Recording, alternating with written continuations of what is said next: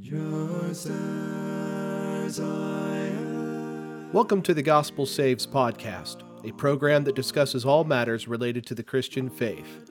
Please visit thegospelsaves.me. You can also visit The Gospel Saves on YouTube, Facebook, and Instagram. And that thou bidst me come to thee, O Lamb of God, I come.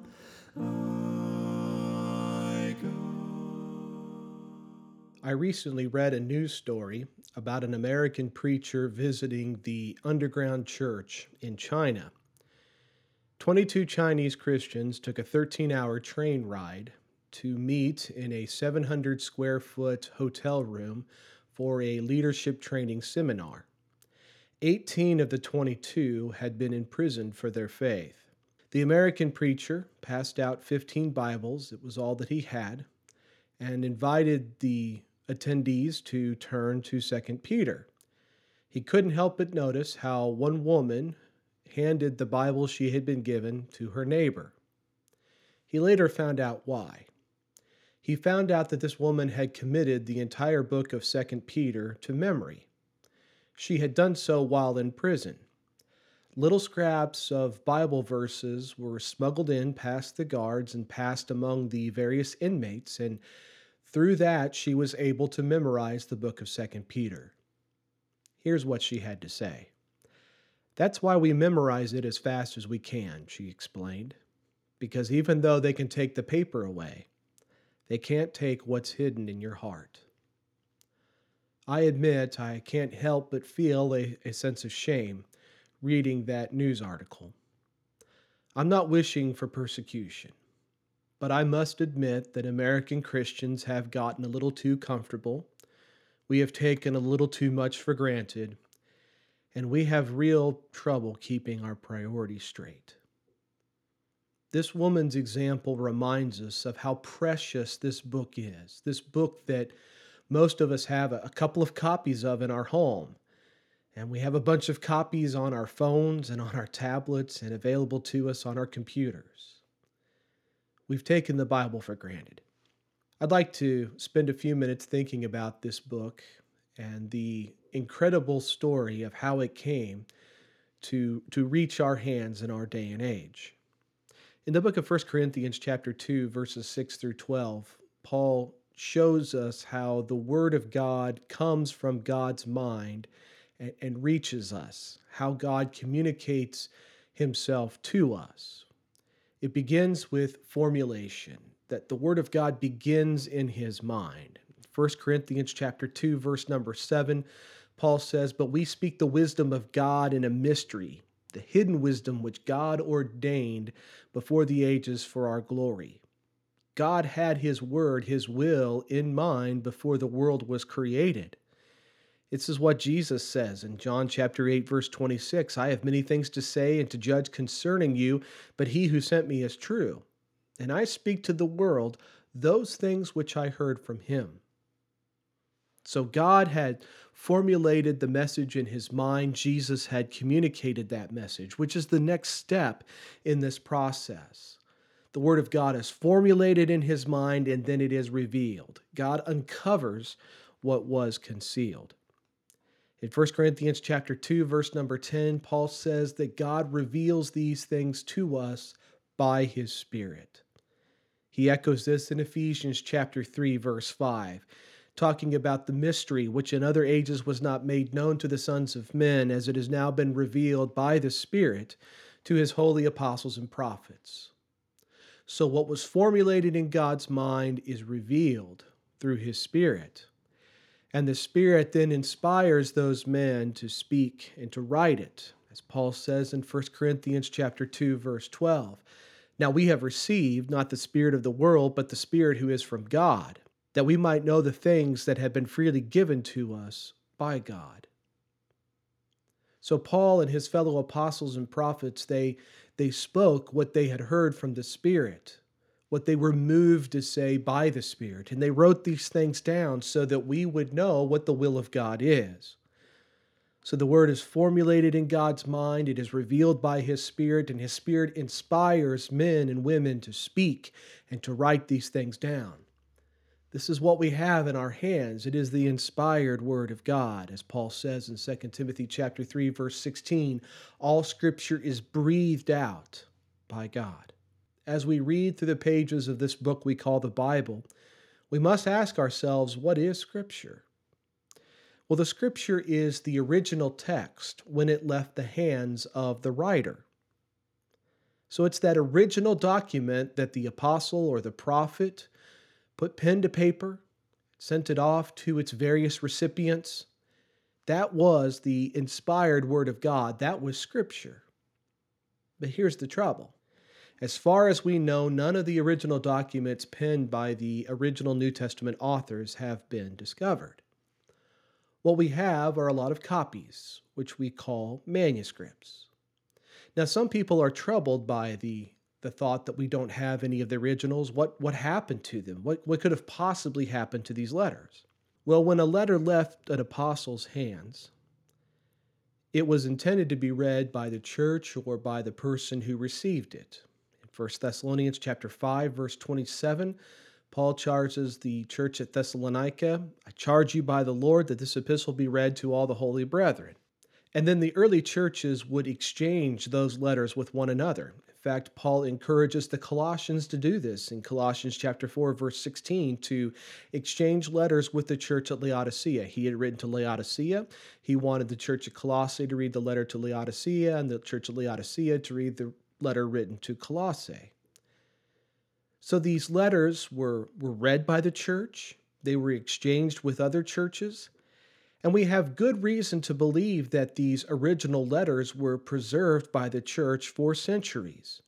Remember that books were very valuable in the ancient world. They were very expensive to produce, and they became treasured possessions. We have historical records of Aristotle's originals preserved for hundreds of years after Aristotle had written them. And when it comes to the New Testament, we have some testimony from Tertullian in about 180 AD, where he invites skeptics.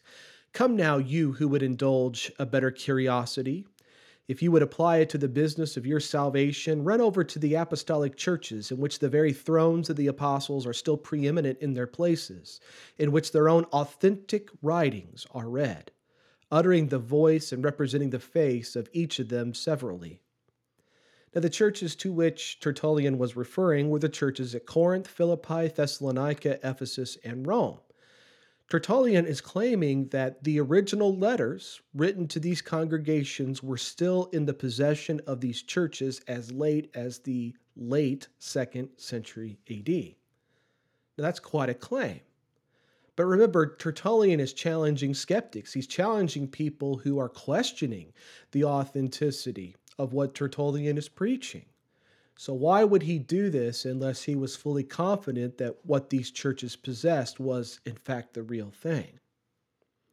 So these books were precious. They were treasured possessions, and they were preserved for a long period of time. So what happened to those originals? Well, they were copied. Greek was the English language of the classical world, and the New Testament was originally written in Greek, and Greek copies were made of all the New Testament books. How many copies were made? Well, we have no way of knowing, but we have fragments that go all the way back to the early 100s AD. And again, we have no reason to believe any of the originals survived, but we've got these copies. And in the 1500s, Erasmus put together the first fully assembled Greek New Testament from 8 manuscripts called the Textus Receptus. Since then, we've discovered thousands more Greek manuscripts of the New Testament. To date, we have discovered nearly 6,000 Greek manuscripts, which is an amazing cache of documents from which we can determine the original word that was revealed to the apostles and prophets. The originals were not only copied, the originals were translated. In Colossians chapter 1, verse 23, you might recall that Paul claimed the gospel had been preached to every creature under heaven at that point. Not everyone spoke Greek, and the apostles were charged to take the gospel to every corner of the world, to preach it to every creature under heaven. And since not everyone could speak Greek, we see translations happening very early. As the gospel was preached in new locations, evangelists would often translate the New Testament into local languages. And many of those translations have survived. In fact, we have about 20,000 ancient translations of the New Testament in our possession today.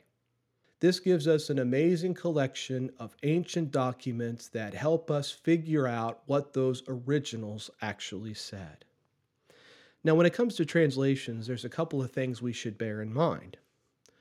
No translator is inspired, and copyists are not inspired.